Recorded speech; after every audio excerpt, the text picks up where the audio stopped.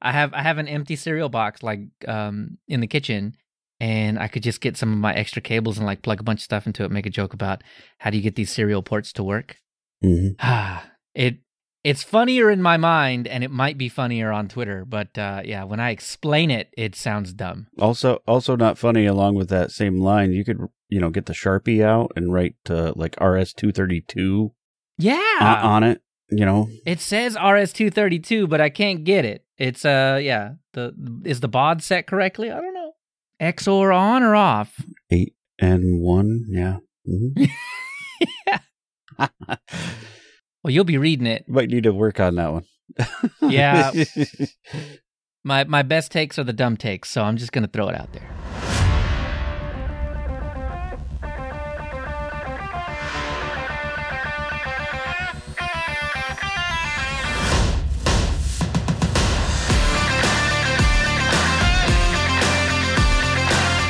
Coming up in this episode of Linux User Space, Dan hops up on the soapbox. We expand on nothing.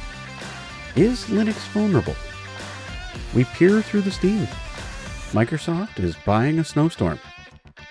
Leo is crazy about Chromium. Our plug prize with a crowbar. And we mind our P's and Q's.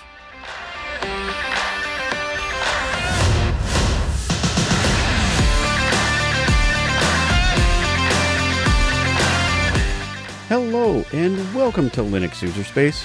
I'm Dan. And I'm Leo. Well, hey, Leo. I'm hoping you can indulge me for a moment here, please. I want to jump up on the soapbox. I've spent my afternoon building it. Please, okay, hop up. Thank you very much. I want to take a moment here and offer a life suggestion for folks. If you're going to be critical of something, please make your observations constructive, because I believe anything that is not is unproductive noise. Well, I would imagine it gets ignored. But can it? Like, does it mean something to someone? And if it's unproductive, are you really pushing whatever it is you're hating on forward? If you just directly throw shade at something that someone worked hard on, are you really going to get the result you want? I would imagine no. I mean, you just end up in a situation where you're very unlikely to get taken seriously. Yeah, I agree with you. So, I mean, I'm going to say that, like, if you're going to be critical of something, then really you should offer some constructive points to go along with your critical nature. I think we try to do that here on this podcast here.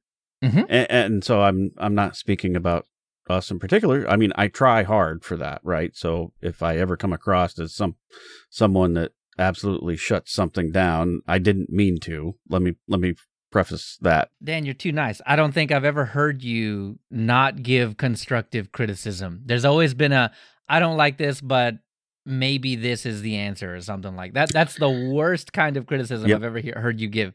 So, yeah, I feel like you've not fallen afoul of your own. Well, that's good, because I try hard for that. And I feel like if we want others to advance, which is truly what you probably want when you get to hating on something, right? Unless you're a troll, right? Well, I guess you could be. And well, how is that going to help, your society members, I guess? So if you really, really want something to be, better than it is, just saying it's garbage is not going to make it better, I don't think. And someone worked hard on that. I mean, so, you shot them down. They took a fall there. Are they going to get back up? And are they going to be the same as they were? I don't know. Life thoughts, right? I mean, think about those things, I guess. Is this something I can ask what project it is? I've just noticed a couple of different projects, actually. And I'm not going to say where it came from, but I did respond to a tweet recently that someone kind of was on the same mindset that I am, I think, but was feeling a bit down because of people that were not constructive with their critical nature. And so they felt like they were wasting their time, I guess, in the open source community, perhaps a little bit. Yeah. I think it knocked them back a little bit and they came back up, but at least I hope so. But I mean, when that happens the 12th time, are they going to keep caring enough to come back and come back and come back for that kind of abuse? I guess, there's not an answer to this. I think we actually broached this subject early on in season 1, and I still feel the same way I do. I did back then today, which is I don't think you're ever going to not see that stuff. I think when you're on a platform like Twitter or any other social media platform, or even forums or discourse or any other place where anybody can sign up and, just say whatever they want to say, right? I mean, they might get moderated or not, but they can still say what they want to say. And a lot of times that sticks around for a little while, and there's about 600 screenshots of it, and it'll be on Imager in short order. So I don't think you can get away from that. Oh, I don't think so either. It's toxicity. Yeah. It is. I guess it's the toxicity that I think people in the open source community, people in every community, I think, have long since lamented, but you're not going to get away from it. It's a symptom of something larger, because the vast majority of people don't know that they use open source, I would imagine. I mean, look at Log4j. I mean, that ripples across everywhere. Well, all right. So wait a minute. What if it's not even open source? What if it's a commercial product, or like anything else? Like some human being somewhere created it, right, and worked on it. True. And worked hard, and they might have got paid for it, but that doesn't mean they didn't like what they were doing and weren't passionate about it, I guess. True. And I think the issue with that, though, is that it's the problem of the internet. And I think a lot of this is the problem of the internet. It's just anonymity in general. Mm-hmm. And while on Twitter, you're not really anonymous. I mean, well, really pretty much any message board, you're not really anonymous, but you have a screen name sitting between your real name and them. Yeah. And if in a commercial project, if you have a situation where the developers aren't even named, because that happens a whole lot. Yeah. That criticism has to go through 2 filters before people on either side actually realize they're talking to people. And so the people throwing shade, it's very easy for them to just go as hard as they possibly can on that. I'm not saying this is a good thing in any way whatsoever, but that I think that this veil of anonymity is what emboldens people to say the worst things on their mind. And with open source, though, you're closer, and people don't turn off that filter when they go from 2, 3, 4 levels separated to when you go to an open source project, you're not really. I mean, a lot of times it's just a person working on a project, and they still get the same level of vitriol. Is that? Yes. Can I use cool big words now? That is the word. Yeah. Right. Like, I mean, you get the same amount, and so there's very little buffer whatsoever. So, I mean, it's not a good thing. Yeah, you often are directly interacting with someone that is right. creating what you're using. Right. And in other cases, the larger the company is, the more developer advocate type folks that you have to go through before you ever hit the developer. I mean, but it's not like the developer of insert commercial product here doesn't see those tweets too. Mm-hmm. So, right. I mean, so the damage, I would imagine, is the same, but you're a little closer. Yeah. The creator, even if they're not named, probably is reading that and does know that it happened. So, they're hurt just the same. It's a tough egg to crack. Yeah. Because you're dealing with people, and there's no one real answer to any of that, other than just be excellent to each other. Yeah, exactly. I'm not saying don't be critical of a thing, right, because certainly, offer some feedback. I think that is how we do get better, right? Yeah. Dumping on something is different than providing actual feedback, actionable feedback. Actionable. This didn't work, but maybe it could be done this way. I mean, it doesn't. You don't have to write a dissertation about it. Right. You just, number one, I mean, don't dump on it. Like, just be nice on the internet, guys. I think that's it. Like, just talk to them like you would your friend. I mean, okay, that could be a very bad example because some people talk to people. Well, I do pick up my friends, but like, it's joking, right? Yeah. Right. I mean, if you were going to give them real, actual relationship advice or something like that, right? I mean, you wouldn't go on a 30-minute diatribe just dumping on that person, right? I mean, you would try and really help somebody out. So it's the same kind of thing, right? Just have some empathy. These folks are working for you essentially for free. Yep. A lot of times, even if it's commercial software, you're paying for it, but still, I mean, they're working for you. So, be nice.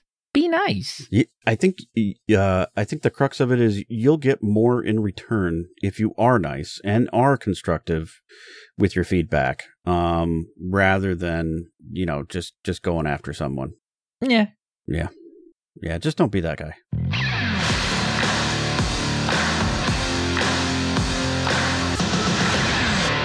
All right, Leo. We went for 2 hours in our or almost 2 hours. I'll clarify.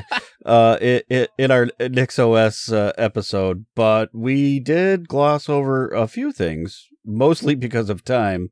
Y'all have no idea how much I had to cut out of that, and then it was still a show that was. I feel like that show was still a little too long, but I mean, it was good stuff. We covered what we needed to cover, but yeah, we did. It was long. It was long.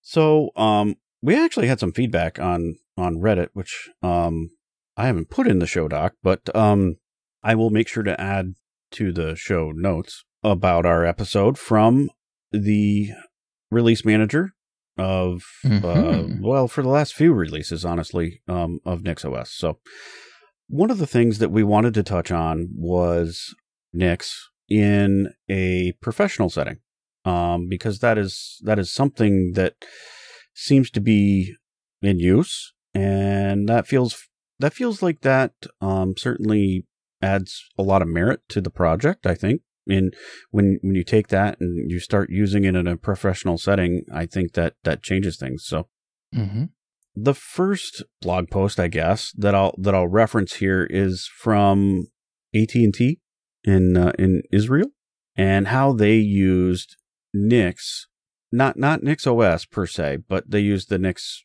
packaging to basically package their application that they were developing, so it could have reproducibility. And so I'll make sure to reference that. I think when you see a company as large as AT&T that is utilizing something like that really kind of, sets it home.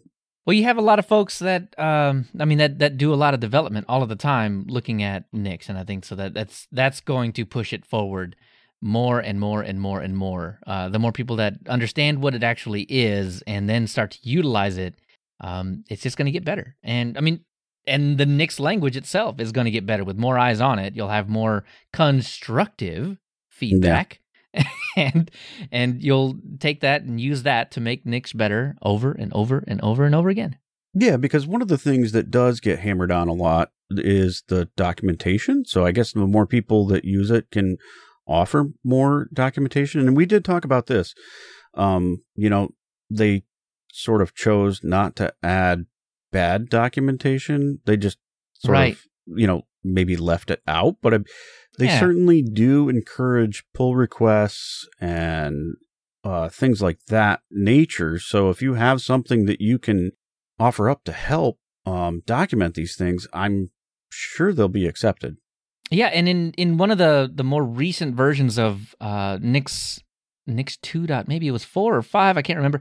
But the documentation was all converted to Markdown to make it easier for people to actually contribute to that as well. So, more community and people-focused changes over at Nix to make it better and better. Yeah, that's good stuff.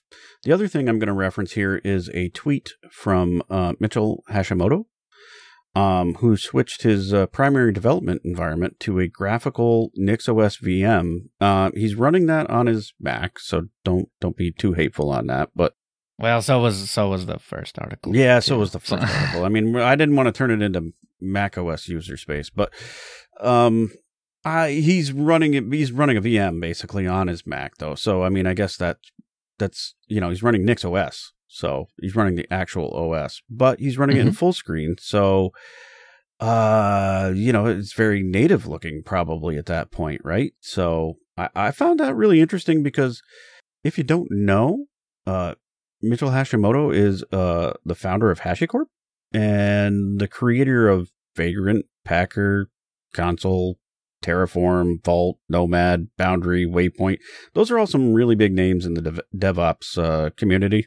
And I'll highlight Terraform here for a minute because I probably know the most about that one in particular. It is very declarative in the way it works. So its infrastructure is code, and it's basically defining your machine, but like not just machines, could be virtual machine, could be containers, could be whatever there's an API with, and there's a lot of them. It basically is the creation tool. Like you run the tool on your local machine. It goes out and connects to whatever remote thing that you're running it on. It could be local, but it typically is going to be remote. So it could be like Linode or DigitalOcean or whatever machine, or it could be your own VMware, whatever. And it'll just create the thing. And then you can take it from there with different automation, but not to get too far down the road. Point is, it's declarative, and that mindset falls right in line with Nix and NixOS. Yeah, it's as hands-off as you can possibly get with everything here because, I mean, you slap it all together and automation. Yep. Everybody, automation. Yep, and it'll always be the same. It'll always get created the same, so it's reproducible. So those are a couple that I really wanted to bring to light, and they all came out of links that were in a blog post by Marty Henderson that was titled "Using Nix as a Professional." So I thought it was a great blog post, and it really talks to using it in a professional setting, and that was something that we wanted to highlight that we didn't really get a chance to. Yeah. I'm also going to put an article in a link to an article that came out after our show, which I wish was before our show because it would have been great for research. True. So it's an article that talks about it's called the Curse of NixOS, right? So it talks about all of it. It's a critical piece, but it's done in a savory manner. So about NixOS, or at least I thought so. What were your thoughts, Leo? Well, I mean, this is kind of exactly what we were talking about in the beginning of the show. This is the way you do constructive criticism. Use something for a good long time, enjoy it, dislike it for its various blemishes and everything else. And I mean, the end, the on the whole section that he's got at the very end. I mean, he's not dropping NixOS or anything, but there are some things that he can see that would be better done if that. So yeah, this is constructive criticism done right. So if you were curious what we were talking about, if you wanted an example of the good constructive criticism that we're talking about, this is pretty much it. Mm-hmm. So yeah, good stuff. I mean, there are some shortcomings of Nix and NixOS. There are some really fantastic things. I mean, we covered a lot of the fantastic things about NixOS in the last episode, but it's worth a read. I really think it is worth a read. I think so. I think it's good. I'll make sure to have a link in the show notes. And I've got another link here that's titled "Built with Nix," and this looks like it's actually from the Nix project. From the best I can tell, it looks very official looking, to fall in line with that. So that's something else to go read. And you picked up on Flakes. Yes.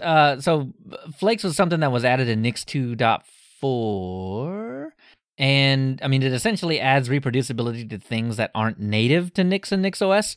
But I mean, that super short summary doesn't really do it justice. There's a video by John Ringer that really goes over what it is, and I think the more important part is how to use it. Yeah. So that's if the Nix episode or if Nix in general is something that you're interested in, I think Flakes will be a really nice addition to what it is that you're doing. So go check that out. That one's pretty cool. Yeah, I feel like it's taking those and going a step further even. So yeah, good stuff. One other link I'm going to throw in here is from the Discourse. And basically that is the Nix release schedule and roadmap topic. They actually kind of, I think we did talk about this really briefly, that they changed the release cycle. Well, they did for NixOS. But they also did Nix, the package management stuff. They wanted to decrease the time in between releases, and I guess in doing so, you make your changes smaller, probably, right? But you're doing more of them, more releases. So they shortened the cycle on those things, and there's a discussion on it, leading up to it. Yeah, one of the things that really stuck out to me was that they were going to make sure that the master branch, so you go to Nix and you go pull Nix, like one of the things that they were trying to make sure of was that Nix, no matter when you get it, is stable. Whatever it is, if you just said today at the drop of a hat we're going to release Nix, then it's going to be releasable. As in all of the crazy release candidate changey stuff that might break things are not going to be done directly on the master branch. Right. So when you pull Nix, whenever that may be, it's going to work. So this is also part of the whole release cycle and roadmap that they were planning on. And so they did talk about that a little bit, how that made Nix like ready when they wanted to release it. It was they were better prepared for it, and they had less failures because of it. So, right. I think that was good move, and I think they've got a good, very stable mindset behind all that. So, one more thing I want to note here, and that is everything in Nix is defined and declarative, even the organization itself, right?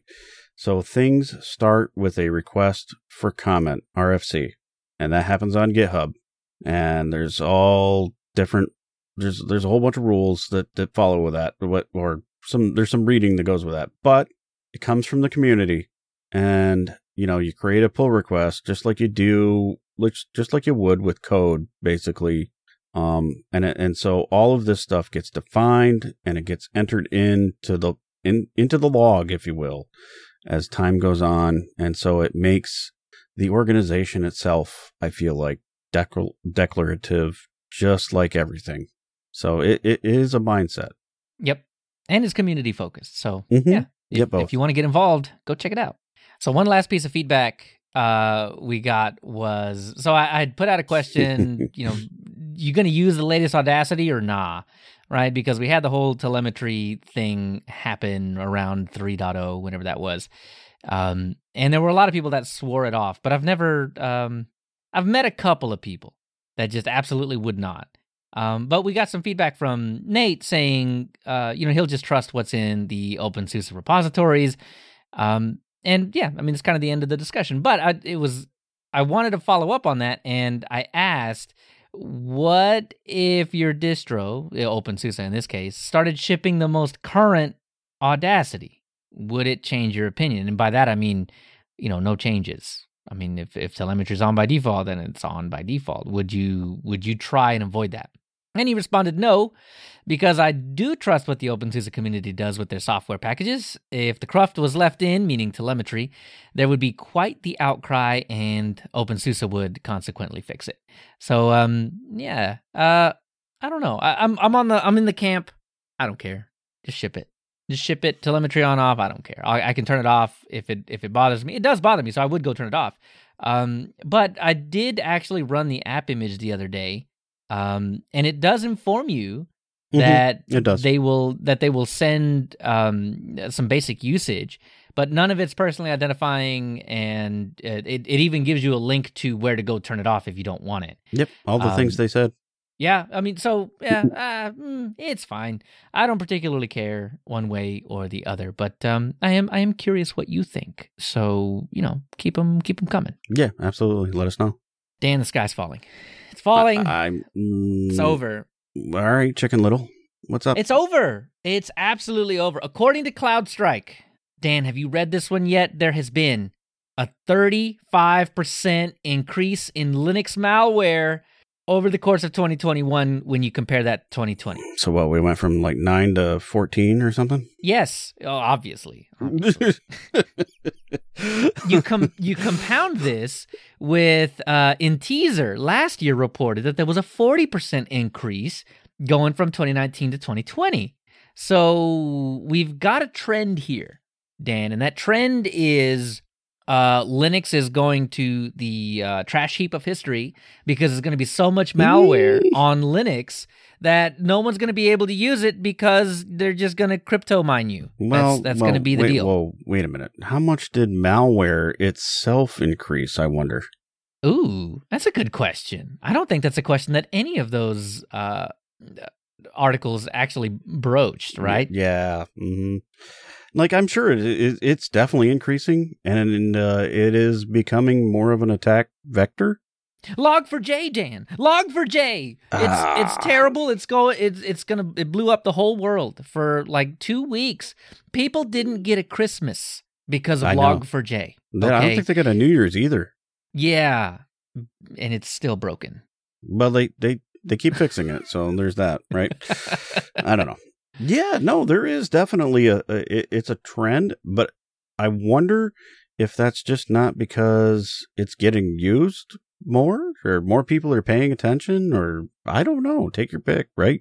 Well, I think a lot of this stuff, when you sift through the weeds, you realize that the malware on Linux is not on desktop Linux, and a lot of times it's not even on server Linux. It's on IoT Linux. Yeah. It's on these little operating systems that basically don't ever update. Ever. Yeah. And they're shipped with like kernel 2.6.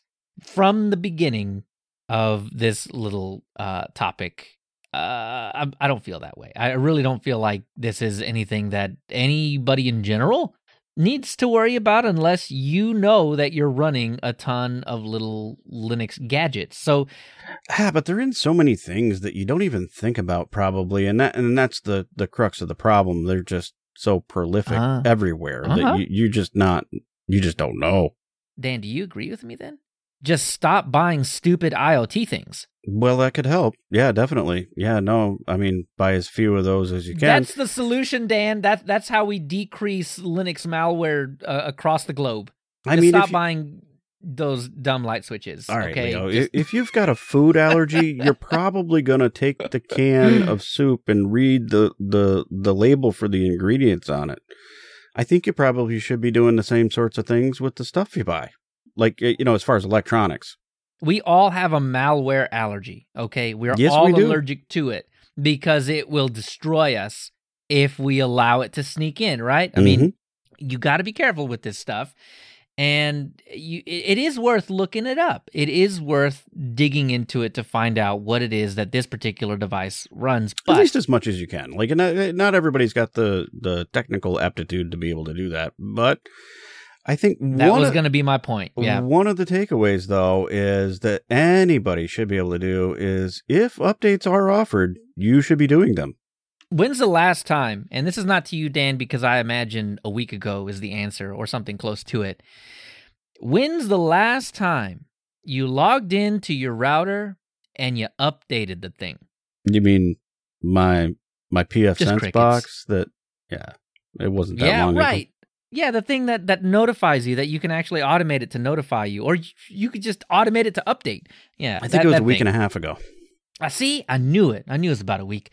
So, right. I mean, but there's the same people that don't necessarily have the technical aptitude to flip the box around and realize what Linux kernel's running on the thing are the same people that tend to just install their Netgear $49.99 special router and then never touch it again. No, it gets slow or something's not working right. And right. You go to, and the answer to that is just throw it away and buy the little, the Nighthawk, whatever. Yeah, you just go buy another one. Yeah. And I mean, some of those, but you got to pay more for them. This is why I single out the $49.99 special. Mm-hmm. A lot of those now are doing automatic updates, or, and I've seen this on Netgear, they force you to install an app on your phone to update the thing, and I assume that app will nag you eventually. Hey, there's an update. Bad things can happen if you don't do it. You should probably do it soon. But it's so easy to just ignore that message and or never send them to me again. Delete that app because that's annoying. Yeah, actually, I need that. I need that 8 megabytes back. Okay, right? Just get that app out of here. Get it out of here. Yeah, I gotta install Wordle or something. Hey, listen, you gotta have space. You gotta have space for things. Yeah, so it's mostly IoT stuff, but I mean, we are seeing more and more just general malware on the desktop too. So we are. There's a few things. Generally, it's overblown. I really don't think you need to worry. Like you and me, desktop Linuxy folks, don't really need to worry too much. If you're running a lot of IoT, as Dan said, go update the stuff because it likely has one. I mean, if it doesn't, consider upgrading, maybe. I don't know. Right. Yeah, it is annoying that you don't get notified, I guess, in a respectable manner about some of those IoT things needing an update. Yeah, well, I mean, a lot of times you just don't even log into them to know. Right, but if it's like a camera or something, when you're watching the feed, it needs to be like, hey, you should probably, click on this link, go to this login, and then, click even a little icon button or something, right? Just not too annoying, but just a little something. Yeah, so, another episode of Tinfoil Hat Leo telling you to update stuff. It's true. It fixes a lot of problems, and it's very simple, So I guess the next question is, if you are concerned about this and you do run only, let's say, desktop Linux or a Linux server or something like that, what would you do to protect yourself? I mean, is ClamAV an option? Is that enough protection? Should we be using something else? What's your take on that, Dan? How would you protect a Linux desktop or Linux server from all of these weird malware things? Like ClamAV is really just antivirus stuff. That's probably not going to help you in the malware probably too much. Right. So I mean, it might have signatures for the stuff, but maybe? I mean, yeah, I feel like once ClamAV has come to your rescue, it's already too late. The thing is already installed. ClamAV scanned and found it. How long has it been on your system? I feel like most of those antivirus things are great if you are in a shared environment where there's Windows, and so right, like you're or Mac, like you're just serving up files for those people or those machines. Yeah, that's really where ClamAV shines. Yeah, you're scanning those before they get to somewhere else in the chain. Right. I don't think they're great about like actually protecting the system they're on. So I don't know. I haven't heard too much from the Microsoft camp. What about Defender? Well, so it's still not quite available for Linux on the desktop. It is mainly for the enterprise customers, but it will happen. So, I wouldn't be fully opposed to it, but I guess if Windows Defender is successful on the Linux desktop, that the other companies, McAfee, Norton, Avira, Avast, all of those are going to be coming over too. Well, and it's a great thing. thing. Do. Like Sophos is one that does have. Oh, that's right. Does have endpoint protection. Yep. Right. But you know what? What's going to come over is Norton 360, and they just unveiled a. That comes pre-bundled with the malware right in it. No, it's not malware, Dan. It's an Ethereum miner built in. Comes with a wallet. Lets you just mine with your GPU right off the bat. You just install Norton 360. Maybe one day it'll be available for Linux. Sorry, Linux folks, you can't install Norton 360 and mine Ethereum with Norton 360 at the moment. But surely, right? Because they launched it in June of 2021. So that's great. It's great. Yes, that's wonderful. If you run Windows, you can at least, do that, protect yourself that way. That sounds the opposite of protection. Well, I mean, no way. This way you get paid, right? You get lots and lots of money, and you can buy NFTs with that money. Yeah, and like we discussed earlier, I doubt at all that Norton is benefiting from any of this that you're doing on your machine. Look, they take their cut. I'm sure they do. There's no way they wouldn't. I mean, there's a lot of ETH to be made, okay? And so I imagine they're taking their cut. Yeah. So the Norton LifeLock Group acquired Avira as well. So if you're using Avira on Windows, you still get that. That happened back in December 2020, and they added the crypto mining services to Avira in October of last year. So, if you're using Avira, you're not any better off. That makes me cringe. I want to tell you, because that stuff coming. Dan, just go get some Ethereum, okay? I didn't mean that was bad. I just meant that it came bundled like together. Like, if you want to do that, that's fine. But like, let's not bundle those things together. That's the opposite of what that's supposed to do. This way we know it's definitely safe because it comes from Norton, who is definitely safe. Yeah. Definitely. So, but really though, back to the original question, which is what should you do? And it's have good web surfing habits. If a huge website that you frequent, that you are generally understanding that it's safe, gets infected with something that then uses some kind of weird Java craziness to infect your system, well. Yeah, so I guess you got like DNS tools like Pi-hole, maybe right. that you could deploy, or AdGuard, or even if you just change to, Quad9 or Cloudflare's DNS, like they do some basic filtering for some of those things, and they'll keep you off the bad malware sites, because they have a protection for that. So, but even if you don't know how to change your DNS, I think just not going to shady looking sites, clicking on every link that you can possibly click on. Yeah, I feel like changing your DNS is not that hard. It's not. I think in general it really isn't. But setting up something like a Pi-hole might be. Setting it up maybe a few steps above. Got me on that one, but like Cloudflare and Quad9 are both free and very robust services, both of them. There's others too. And Quad9 does a little bit of that DNS, I guess, black holing, I guess you could call it. Yep. Yeah. So, I mean, that's a good solution. They both have family, like they call it a family protections, if you will. So it blocks malware and, some of those adult type things that you don't. Yeah. Yeah. So where all the bad stuff hangs out. Well, when you go to the websites and there's like 17 and a half pop-ups, it's a website that I'm talking about. Don't go to that website. Those are shady. Yeah, absolutely. Look, I mean, to be quite honest with you, though, I think the single best thing that you could possibly do is install something like uBlock Origin. Installing an add-on is way easier than changing your DNS, I think, because you type in uBlock Origin and specifically uBlock Origin, and install that on your browser. Bingo, bango, you're already in a situation where a lot of the websites that would be harmful are already blacklisted. That's super easy to do.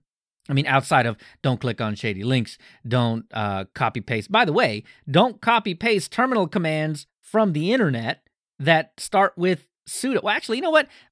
No, just don't copy paste terminal commands, because with cool JavaScript magic, you can make the command look like, so when you highlight the command and you copy it, what gets copied to your clipboard is actually something different via JavaScript wizardry.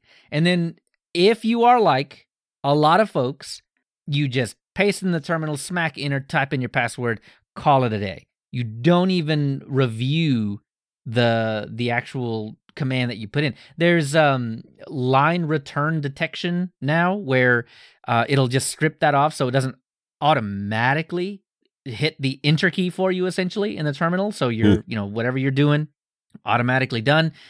So that's getting better, but just what you need to do is just not copy paste commands. Type them out. Just type them out. I guess if you were going to put it in like a text editor, maybe beforehand. That's not a bad idea. Yeah, just paste it in a text editor and just like make sure it looks like it did on the screen. And then maybe you could do that copy paste thing, I guess. Yep. Yeah, especially if it's a long one, I suppose. I get you got me on that, right? So you probably don't want to type it all out, but do look at it. Like, make sure it's the thing that you saw on the screen, and it's the way it was. So, yeah, I don't know. Like, the other thing you got to worry about though is email. Probably having images turned on by default and that sort of stuff, because some of those can send telemetry back to where they were sent from. Yeah.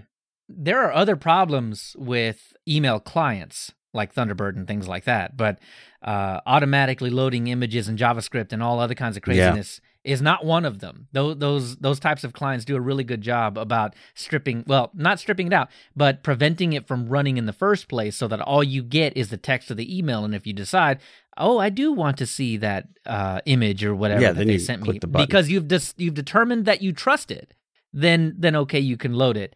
Yeah, don't do it by default, because, well, the other thing that it'll do is it basically feeds their click rate, or, True. lets them know you opened the message so that your mail account is active, so that you're going to get more spam. Right, because these people aren't sending you the actual image. They're sending you a link to the image that you have to load from a remote server. Yeah, so, and it might even be a hashed URL that is specific for you. And so they know you opened that. Yeah. Yeah. Tracking pixel. Gotcha. Oh, gross. So, yeah, be careful with those too. Right. So I guess the moral of the story is that Linux has got eyes on it now.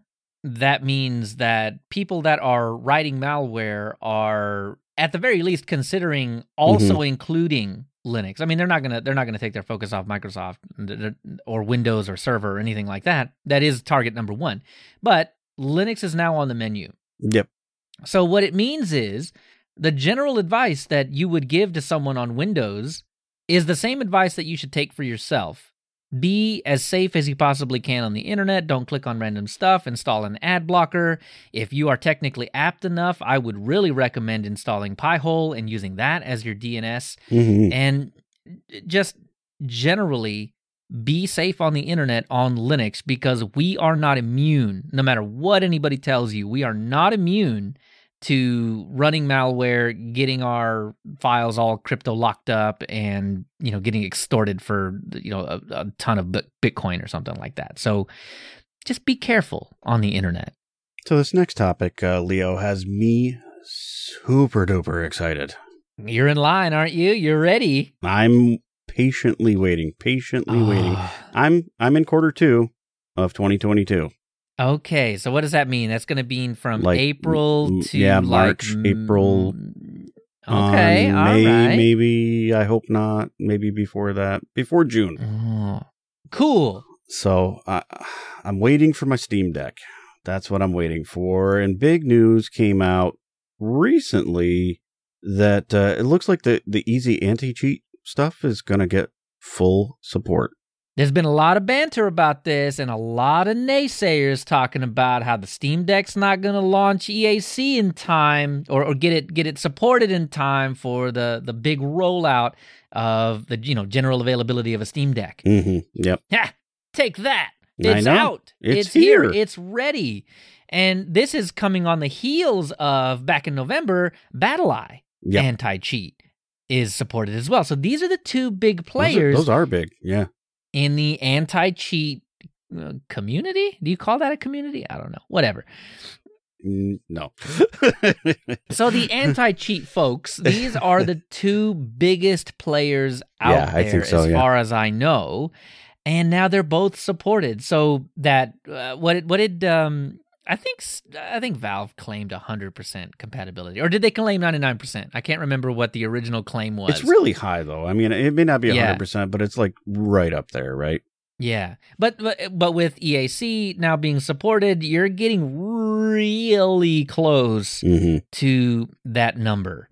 So I'm excited for that. I think when we first talked about Steam Deck, I didn't really want to buy a Steam Deck for gaming. I wanted to buy it so I could have a second screen and a computer and, all this goodness and stuff. But, gaming is just a nice artifact of having a machine that is also capable of gaming. So I'm excited for it, but it's not my main reason for wanting one.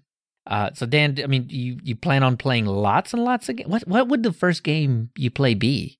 I'm not sure. Probably whatever the latest one I'm playing at the time with Steam. Okay.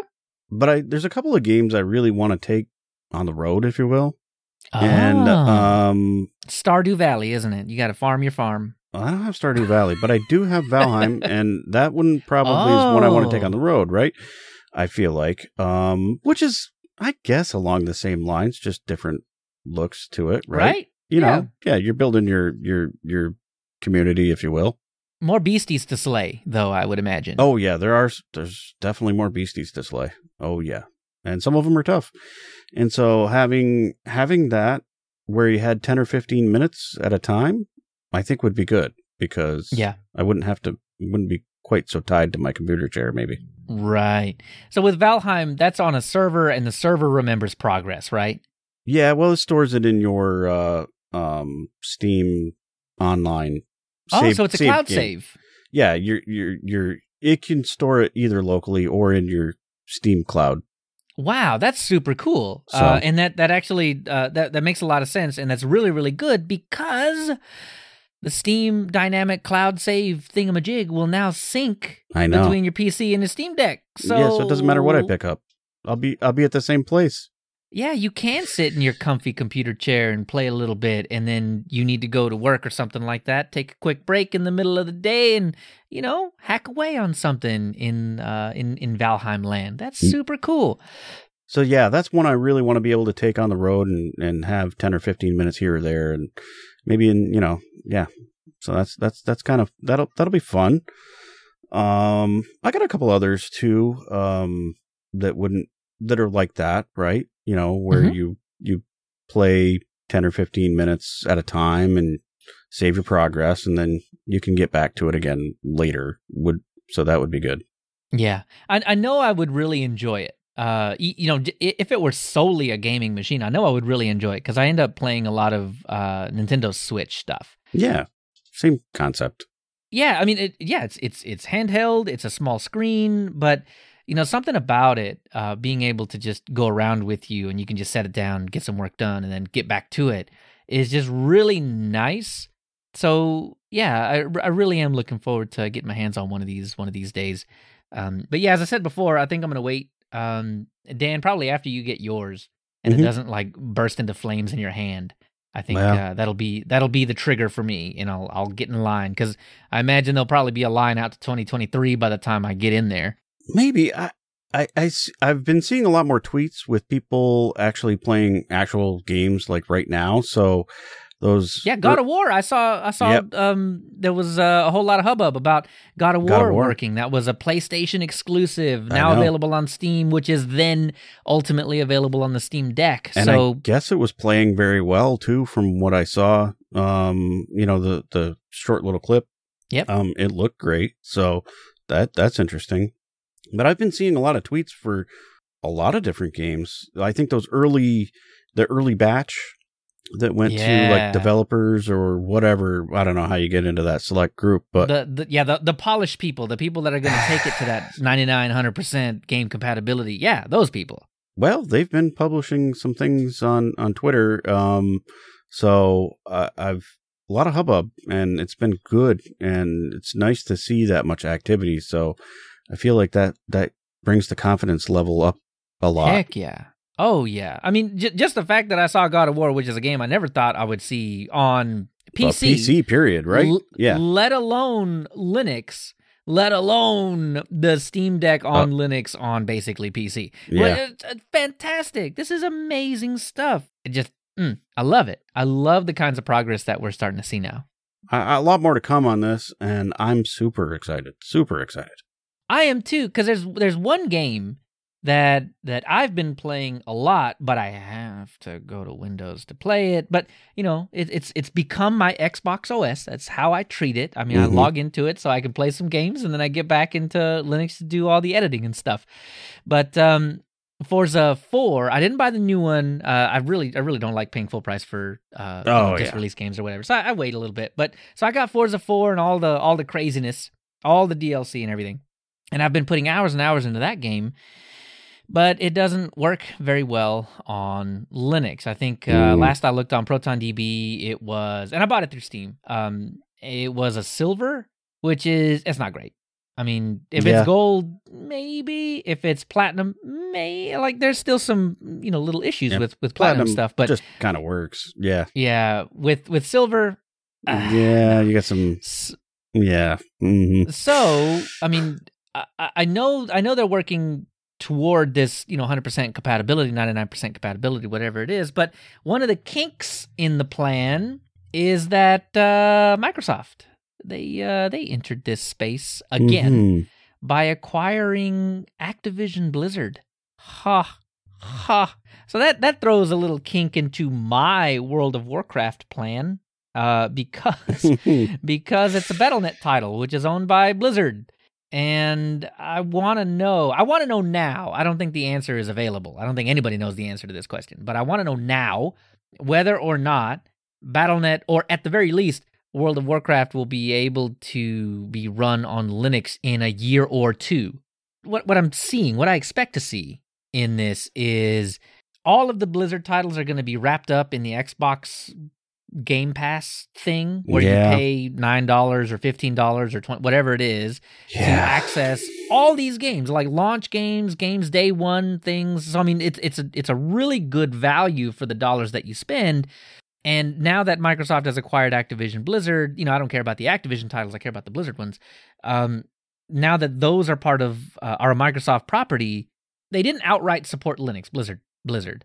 They didn't outright support the Right. Linux, but they didn't actively try to break it either. That's true. There were devs that actually ran on Linux. That's why it ran so well.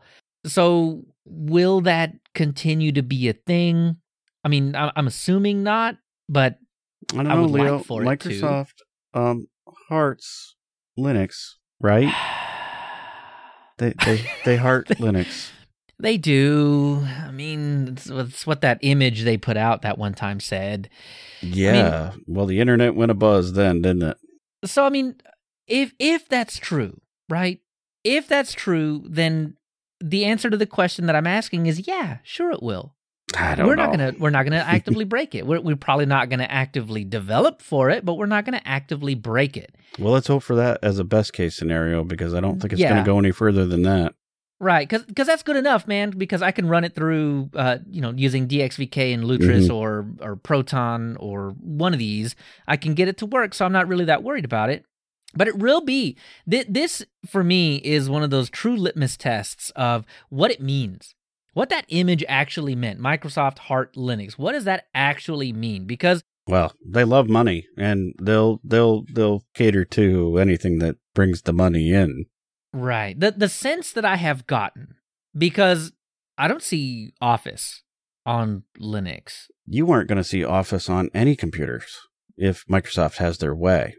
True. They are moving to the cloud platform method where you pay a subscription fee.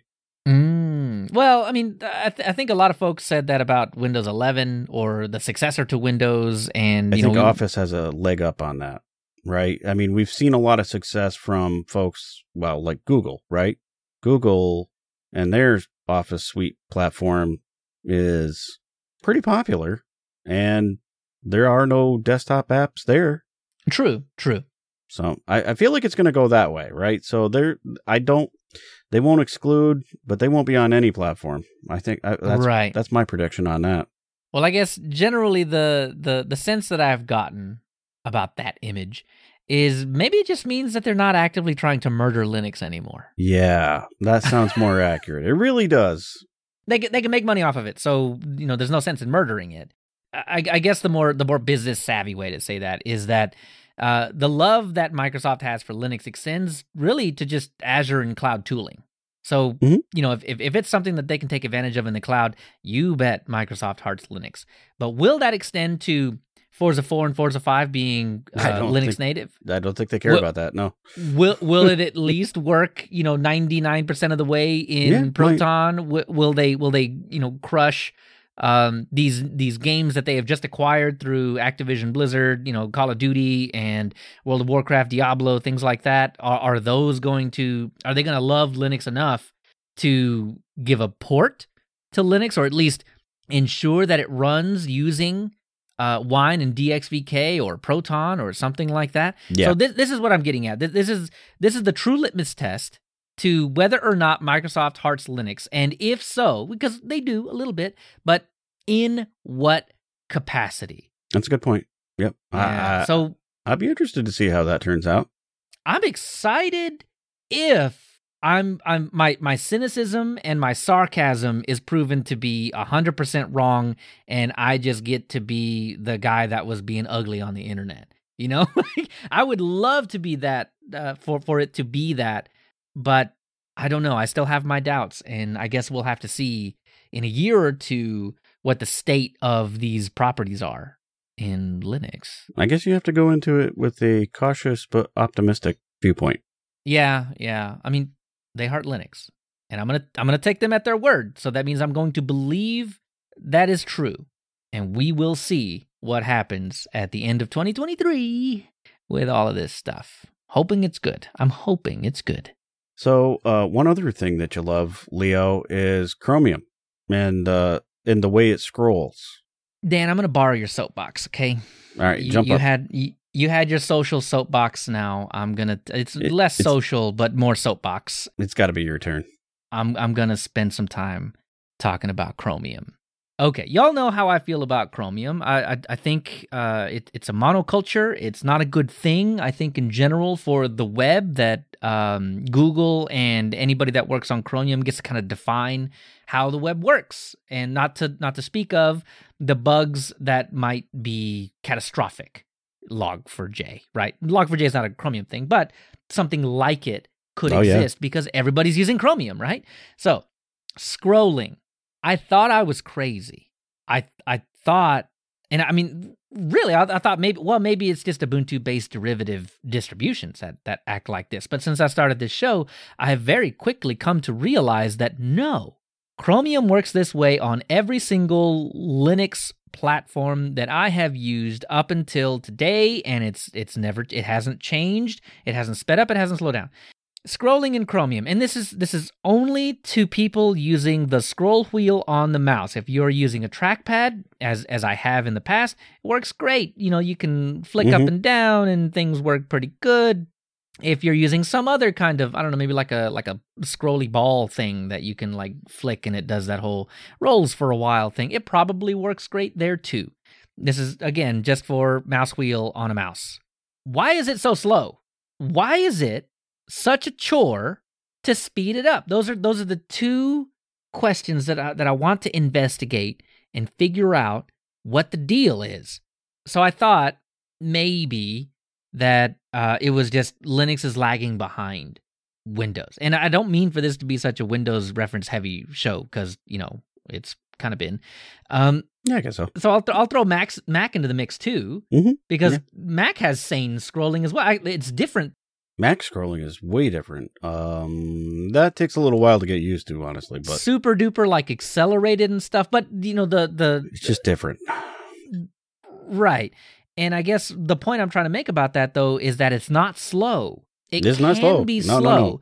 Like Mac does this thing, like when you're scrolling super slow, it moves super slow. But if you're scrolling super fast, it throws you way down to the bottom of the page. So there's a nice in between, and you get a feel for that. Yeah. In Windows, it's pretty consistent, but you do one large scroll on your scroll mouse, like from front to back. Mm-hmm. And I mean, you're halfway down a pretty massive page if you're not careful. So there's some acceleration in there. Right. In Linux, that's not the case on Chromium. Firefox, starting with like version 91, fixed it. It is very much on par with the way that Windows behaves. Windows is actually a little faster than Linux, and I do kind of appreciate that, but it's fine. I'm 100% on board with the speed that Firefox and Linux is scrolling. Give me more of that. Please. The other one that's great is, and we talked about this before too, was GNOME Web. Oh, get out of here. GNOME Web is fantastic for scrolling. That is really nice. I mean, it's GNOME Web, so it's not quite as full-featured as the other browsers. It's pretty good, but it's not full featured. We'll just say that, right? Doesn't have everything, but voice Yep. scrolling is fantastic there.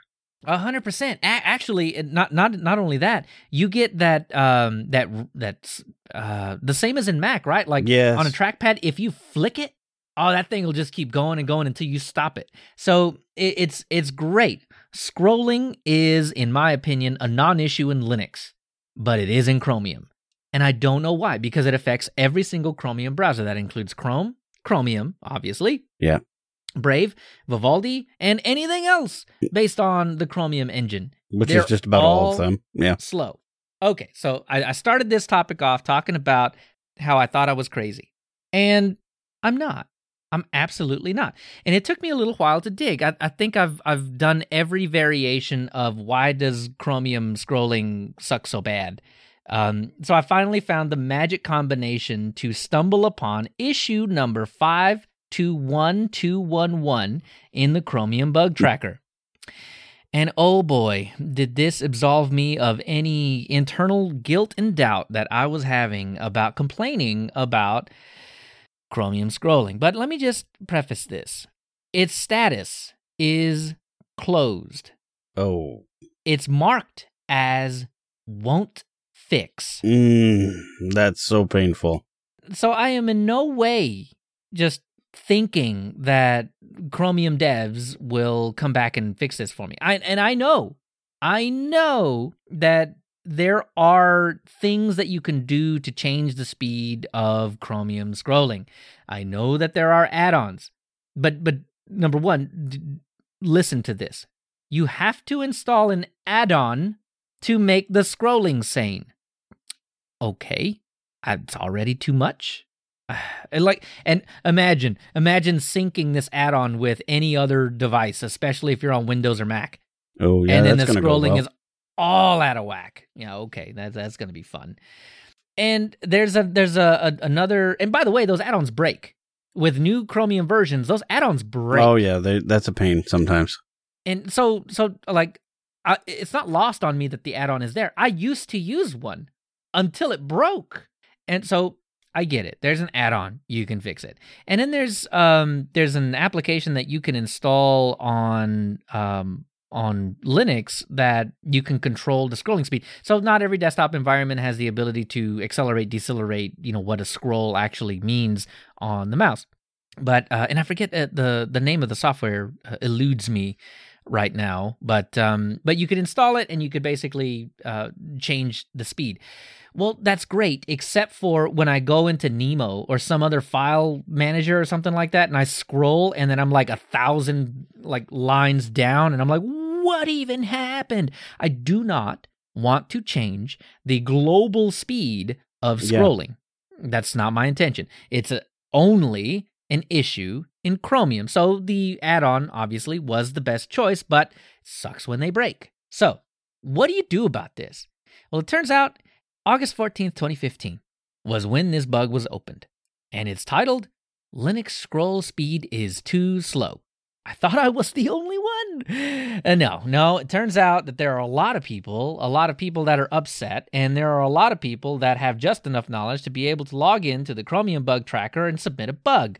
So you could just imagine how many normal people don't like the speed of the scroll. 2015, by the way. 2015. It's been issued since 2015. And then you have the normal, well, it's probably just something in Linux or whatever. It's not good, right? So you probably just want to look at Linux or install something that will make it. And then it was, well, maybe it's your DPI. Well, it's not the DPI. Right. Well, maybe it's your mouse. Well, it's not the mouse. Well, maybe it's the scroll speed. Well, it's not the scroll speed. And so we finally, like in 2018 or 2019, get to the point where, yeah, it actually looks like it is something. It took 4 years. For anybody to even acknowledge that, oh, it might actually be a Chromium thing, and that the scrolling or whatever is not respected inside of Chromium, and so it's making it a little slower than the other browsers that exist. So 2020 comes and goes. 2021 comes and goes. People are changing it around, playing with the flags, messing with window.device pixel ratio, and all kinds of crazy stuff to try and speed it up just a little bit. And by the way, installing the add-on doesn't work for Electron apps. No, well, those are like the most things that you're interacting with these days, it feels like. Yeah. If you're using Slack or you're using what's Riot Element, you're using Discord, any of these applications that you want to scroll up in, you get the slow scrolling anyway, so the add-on's not going to fix that. Yeah, there's a lot of them. Right. And so 2021 comes and goes, but for some weird reason in 2021, that's really when everybody starts being upset with the Chromium thing, because the in the bug tracker you see lots of chatter about this, and +1 for this to be fixed, +1 for this to be fixed. I mean, you see it all the time. Please fix. Proper fix is paramount. It's everywhere. And finally, December 13th, there was I almost changed from Firefox to a Chromium derivative, Brave. Firefox has an annoying bug in the BBC website, but since this scrolling issue, it doesn't look like it's solved. It's back to Firefox. I mean, and then you had January 1st of 2022, +1 for this to be fixed. So, won't fix.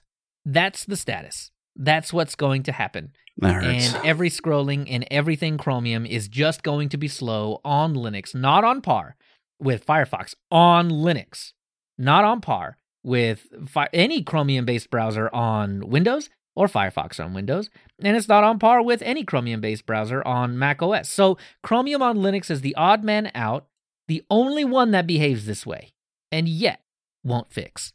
Okay, won't use. That's all I can say. It's all I can do. I don't know what else to do. I mean, I read long-form stuff all the time, and so it is... I want to get back to the top, and I don't want to take my hand off the mouse, so I want to just scroll back up there, not take my hand off the mouse and click on home or use the page up key. Those go fast, but... It's a marathon, Leo. It's a marathon for your finger.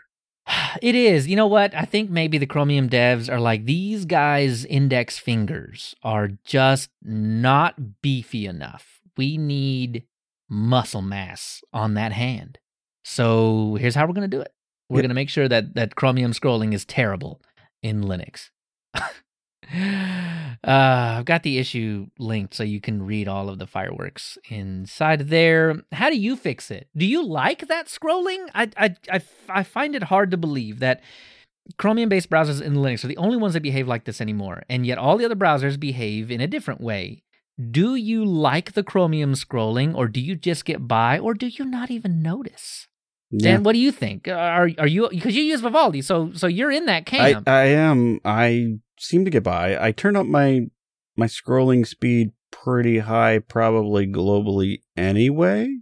Okay. So I know that's not a great workaround, but I usually have it pretty high.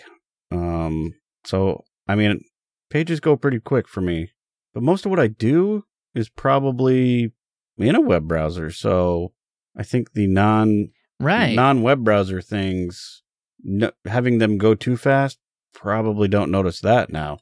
Oh, it does make scrolling in my file manager a little tougher because you got to go a little slower, right? Look, all I'm saying is I literally have a folder with 28,000 things in it. Okay, don't ask why.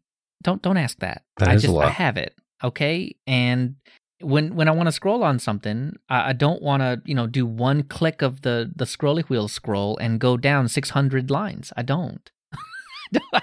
That's not a solution for me. So the add-on is the best way, but it doesn't affect Electron. And by the way, IMWheel is the name of that software that I was thinking of before that you can install on Linux and manipulate the global scroll wheel for desktop environments that do not have it. Though lots of desktop environments are including it now, so you don't need it anymore. But I don't want to do that because it will also affect the way that Firefox scrolls. So I don't want to do that. And, I don't want to fix something in Chromium for it to just break everywhere else. That's totally not what I want to do. So anyway, Josh, one of our producers, says Scrolleroids.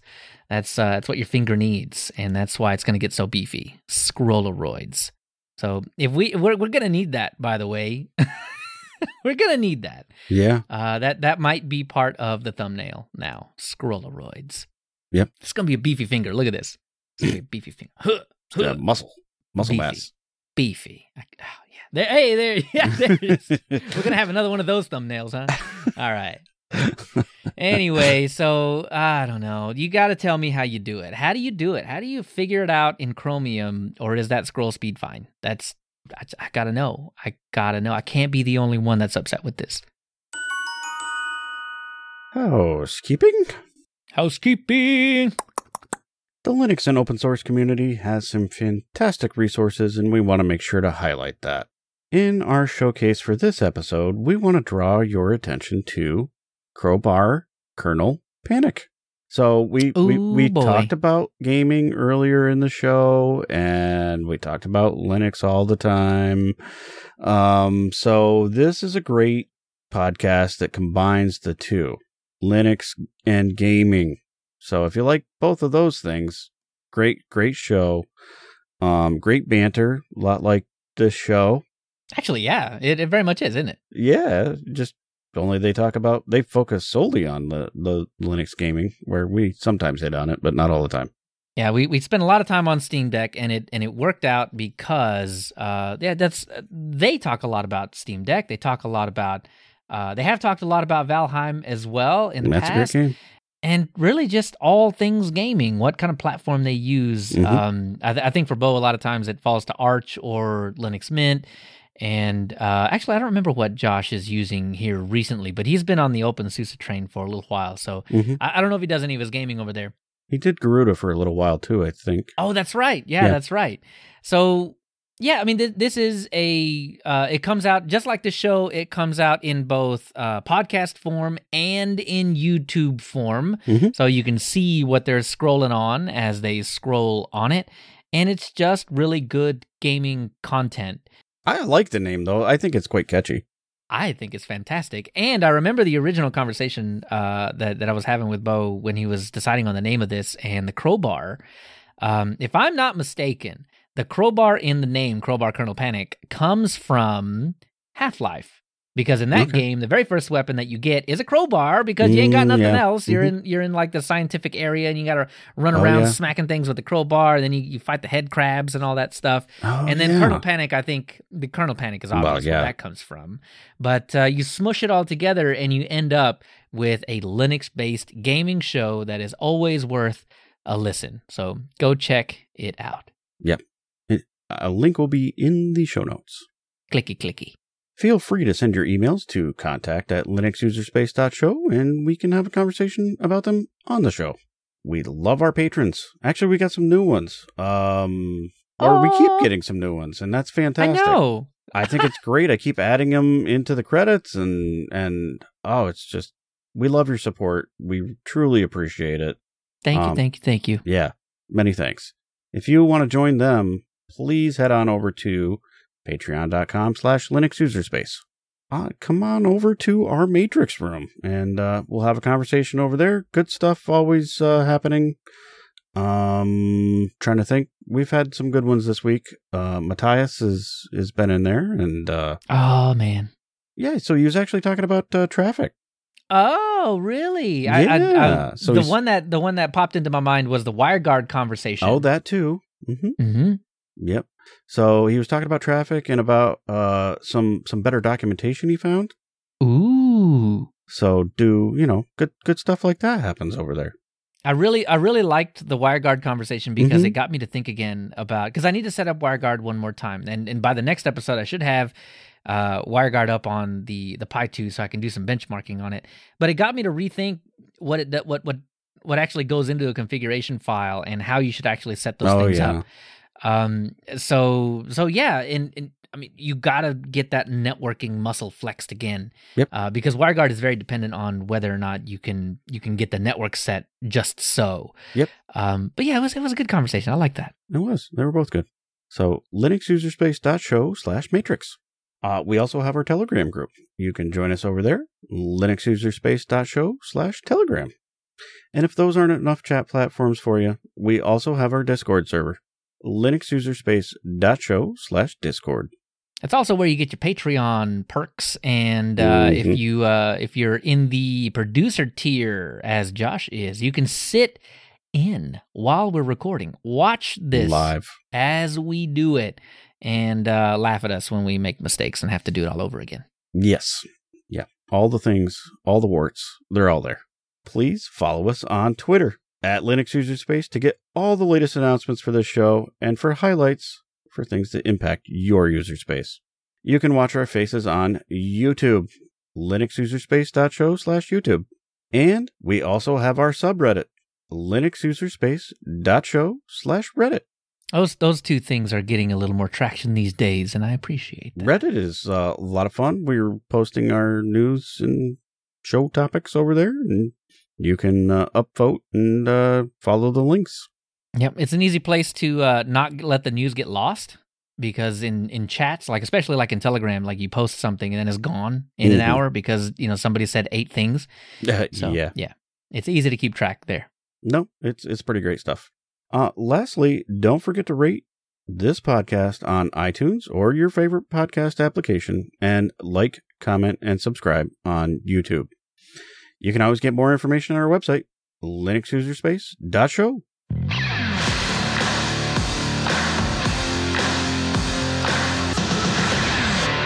Right, it's time to focus.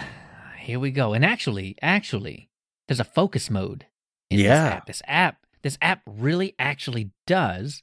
It helps you focus. Focus, yes. So this app today is Apostrophe. Okay, so this is a writing app. It's an app for if you like to write in any capacity whatsoever in Markdown. Apostrophe is your thing. So I do a ton. We use HedgeDoc to deal with all of our show notes and stuff. Right.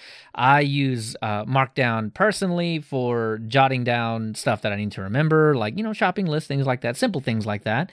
But I also use it to, when I'm getting ready to post something long form, I'll put it in Markdown first, and typically I would use VS Code for this application, and then copy the preview wherever I need it to go. But Apostrophe, okay, so why Apostrophe? It's a note-taking application that works exclusively with Markdown, and it's different styles. So one of the things that you can do with Apostrophe is go in and say, I want the GitHub style, or there's like 4 or 5 other styles. Yeah, right, because does a carriage return mean that you're starting a new line, or, right? So, yeah, so there are different flavors, and it lets you choose between them. But I think the coolest part is that it will also export. So it won't just give you a Markdown like VS Code will. It will also export a PDF, a EPUB, an HTML, ODT, LaTeX for you mathematicians. And, well, I don't know anybody that uses LaTeX. I just know mathematicians like to use LaTeX and stuff. It's got a lot of formula-based stuff. Right, like all kinds of those weird, I'm not smart enough in math to know what those things are called. Sigma, that's one of them, but that's it. Anyway, so the reason that you would want it, the reason that I want it, is because when you start writing, the interface gets out of your way. Like, it doesn't just get out of your way, it vanishes. And it'll come back if you put your mouse in the area where it would be. But I have a problem getting distracted.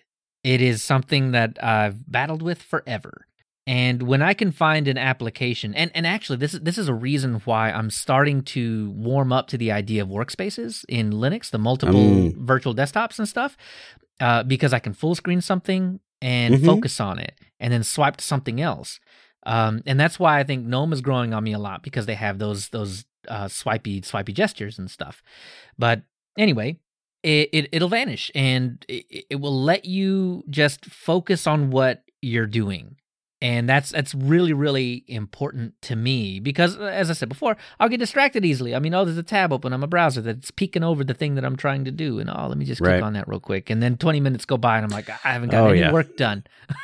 Yeah, so I'm right there with you, so you're not alone. Yeah, and it's available in Flatpak, and I love me some Flatpaks. So you can get the latest, greatest version of it absolutely anywhere that you can use a Flatpak. But because we were talking about NixOS, it's in the NixOS store. Yep. It's also in the Fedora repositories, and of course, it's in the AUR. So almost everywhere. I have a feeling it'll be in the Ubuntu repos eventually, but it's not there yet. Maybe it's in the, if you hopped on Rolling Rhino or Well, whatever. Maybe I'll look at that while you keep talking. Take a peek. Anyway, so the way that I use it, right? I mean, I came from using VS Code. That's the thing, right? Like I would just full screen VS Code. I would turn on the little preview. I would start writing in the left, and it would show me all the pretty stuff in the right. And like I said, I was able to just copy paste that straight into WordPress or anywhere else that deals with your general web idea of there's different levels of headings, there are links and images and things like that. And drag and drop images. That's something that VS Code cannot do. So if you write with images, you can drag and drop them. Now, this is not something that will easily copy paste over somewhere else, but you can easily just smack the image right back in there. So you can also swap those markdown standards, as I was talking about before, which is really kind of nice. And in VS Code, if I'm not mistaken, that's GitHub flavor. I think so, yeah. Yeah, you only get that flavor. I mean, surely there's a plugin you can install. Yeah, there's a lot of extensions for VS Code. Right. Like they got something for everything, but yeah. Exactly. But the coolest thing about Apostrophe is that there's not 8 plugins that you have to install. Yeah, right it's off the very bat simple. Yeah. To get it working the way you want. So yeah, I think the fact that it just gets out of your way and is usable right off the bat. Maybe you check a box or uncheck a box. Maybe you want to uncheck that Hemingway box. So Hemingway is a mode that you can turn on that is meant for you to just write. No backspace key. Nothing. No. Just write. Mistakes and all. Go back and edit it later. Just write. So you can turn that on and the backspace key is disabled. But so that's like pen mode without not pencil mode. No eraser. Exactly. Yeah, you can't flip that thing over. There's no erase button. You got to get that chonky eraser that like ruins the paper if you want to go back. Yeah, you can't do that. So but yeah, that's kind of the idea, right? So as I'm preparing to publish something, I write it in Apostrophe here lately, and I'm able to just copy paste it wherever I want it to go. So there's one thing that I wish Apostrophe had that VS Code already does. And that is, if you open up VS Code and you start writing, you choose Markdown, you write, and you close the window. Or something crazy happens and you lose power, or your battery runs out and the laptop is like, pew! VS Code will remember. It has a dynamic save system. It doesn't save it to the file, but it remembers it internally. It uses temporary files to remember what was on the page, so it brings it right back up. It does. Apostrophe doesn't do that. You gotta save it. So I mean, I got my Control S every time I think about it, because I do it in Kdenlive, right? Every few minutes, every time I think about it, Control S, because, well, yeah. And I complained about it one time. Kdenlive Control Q will quit Kdenlive, and so if you accidentally like slip between S and Q, so you hit S and Q, it like immediately pew. Then you gotta bring it all back up. They are kind of close on the keyboard. Yeah, that's my thing, right? I mean, I'm just smacking the key real quick. So it's gotten me a couple times. But anyway, I wish Apostrophe had like a dynamic save kind of system. That's not the end of the world, no. Yeah, I'm okay with hitting Control S a few times, every time I think about it. Every time I do, 30 words, Control S, because I'm thinking about what I want to say anyway, and I'm kind of distracted. So Control S, and then I'll start flowing again or whatever. Right. But yeah, that's seriously, that's the only thing I can think that Apostrophe could use that would make it 100% for me. Right now, it's like 99.5%. That's the only thing I can think that I could add to it that would make it even better. But as of right now, it's great. All right. I mean, it had to. At the top of the Apostrophe GitHub, once you start reading that README, the first thing that you're going to see is a little icon. And what does it say? It says, don't theme my app. Oh, yes, it does say that. It's one of those. But you know what? That comes with a bunch of themes. Well, right. It comes with a sepia theme, it comes with a white theme, and it comes with a dark theme. I mean, if you know what Adwaita light and dark look like, you know what 2/3 of the theme looks like. Which, honestly, I'm fine with as long as you've got some options. Well, and on top of that, the title bar goes away, so you don't even see it. You're not distracted by it or anything like that. And I mean, honestly, I think Adwaita looks good enough that I'm not. It doesn't bug me that much one way or the other. Well, it doesn't match most of my system, but I can get over it. Well, that's what I'm saying. It doesn't integrate with my system. But again, that title bar goes away anyway, so it doesn't really matter. But it is one of those that depends on libadwaita. So if you install it via Flatpak, it's Adwaita. Yep. But that's okay, I think, in general. I think so. I think they do some work towards at least giving you a couple options there. So it's not the end of the world either. Yeah, definitely. So if you are a writer of any kind, even if it's just quick notes to jot down or something like that, and you like yourself some Markdown, go check out Apostrophe. Yeah. It's worth writing one thing in it. I mean, not one word. Go 100 words. Go 100 words, throw a couple titles in there, and see how you like it. I think it's fantastic. It's a super lightweight app. I really hate going on the web using the extra battery power that a browser would use to do Markdown. So even for this show, I'll write some of my notes in Apostrophe, and then I'll just copy-paste them straight into HedgeDoc. Yeah, so it's a one-to-one thing. It doesn't have to be either or. I use both. Mm-hmm. If you're a writer, let me know what you think. Or even if you just write things. I think we all write things. But if you use Apostrophe, let me know how you get on with it. It's a really good app, I think. So today's the first day I learned about this. So Leo today clued me in. Learned. Today I learned, and I think it's pretty cool. I write a lot of Markdown stuff myself, and I write a lot of my meeting notes in Markdown. So I go into a meeting, I'm doing like bulleted lists, probably in like Markdown, with and then I'll put some headings in here and there, depending on where I'm at in the meeting. So I don't know. I've just trained my brain to work that way for meeting notes for my own personal self, and I think it kind of helps my organization. So I think. So what Markdown editor do you use now? VS Code. Oh, okay. So you're exactly like I am. All right. So I'm liking this better because I think it's a better app for just doing Markdown things, right? So I like the fact that it'll give you an EPUB. I think that's gonna be nice for like my tablet and stuff, so I can read back through my notes in EPUB format. The great thing about EPUB is it's way better than PDF, because with an EPUB, like, you can just increase the size of the text and it doesn't like make you have to scroll all over the place like a PDF would. So yeah, it just gives you options that you don't have in VS Code, or that you would have to install like 28 plugins to make VS Code that functional. So man, it's got some stuff. It's just got some good stuff. I'm kind of excited about it, Leo. I am. I'm going to be using this, at least for a little while. All right, you let me know. You maybe next episode or the episode after, maybe the season finale. Maybe that's what we do. Yeah. You come back and tell me yay or nay on Apostrophe or something. But I really am curious. It was one of those sleeper apps that I just stumbled across because I was looking at the No Maps website. And I don't know how we missed it before, because we went over that like a few times, and it's been around for a while. Yeah. Yeah. So I'm excited. All right, that brings us to next time. So next time on the show, we'll be wrapping up our journey with MX Linux. How much better can you make Debian? I think is the question we're going to have to answer.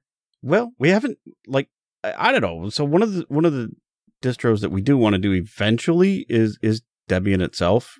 But we were admittedly trying to take it a little easy on ourselves, too, because we didn't want to have to write out all that history, because we all know that Debian's been around a while and had a ton of history. So we went MX Linux, which is, it's still got a bunch of history, so we're still going to have a bunch of show. I'm gonna use the excuse that MX isn't technically Mepis or technically Antix. So we can touch on that, but mostly gloss over. We'll deal with those. Yeah, it's not either, but it's still been around a while. Yeah, exactly. So I don't know. Great. I'm having a great time. I think it's been good. I think this is definitely a relevant distro that we need to check. So it was speaking of sleeper things, like, it just never crossed my mind to use MX Linux, and now that I'm using it, I'm like, why have I never used MX Linux? Yeah, stay tuned. It's going to be a good one. It's a good one. So which spin did you go with, Leo? I'm curious about that. Well, the KDE one. I knew it. Yeah, I know. But the thing that I haven't done yet that I do plan on doing is you had mentioned it as well, Mhm. using Fluxbox Mhm. on the lowest powered computer you can get your hands on. Mhm. Yes. So that's going to be something I need to do, because I think you get a sense for MX no matter which one you use. Oh, yes. But I want to see just how well MX Linux Fluxbox runs on that little HP Stream that I've been Oh, there you using go. off and on. So that's good. We'll both come back with similar experiences then, because I'm doing the Plasma one too.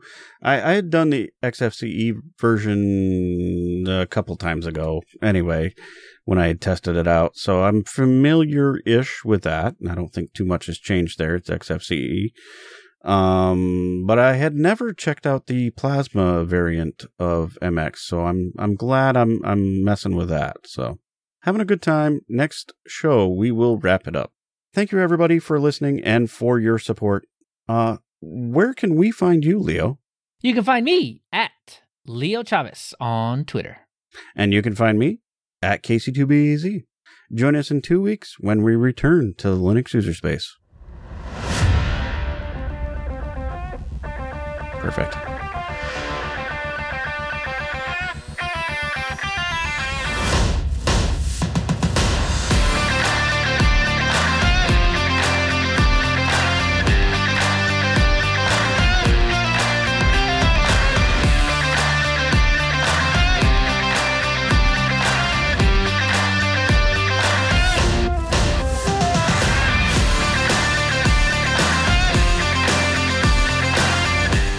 And then I'll get the TikToks that like bubble up on Reddit. So that's basically the only exposure I have to it. Also dances, I avoid those, but that's also a thing. So I'm not much of a dancer, so that's probably not going to go over very well. No, me neither. I don't imagine there's even a Linux dance to do. I don't think anybody wants to see that if I did. You know what? You say that now, Dan. Now I kind of feel like I want to see it. Look, I'll do it too, man. It'll be equally terrible, I promise. But now I'm wondering what would Dan's Tech TikTok dance be? I have no idea. Just do the safety dance. The safety dance. It's a good idea. I don't even know what dance that is. I don't know what that is either, but I'm gonna have to look at it. Is it that one you could dance if you want to? Is that the safety dance? I don't know. Oh, it is. Okay, great. I don't know what I have just agreed to. I don't know what you agreed to either. I'm scared now. I'm scared.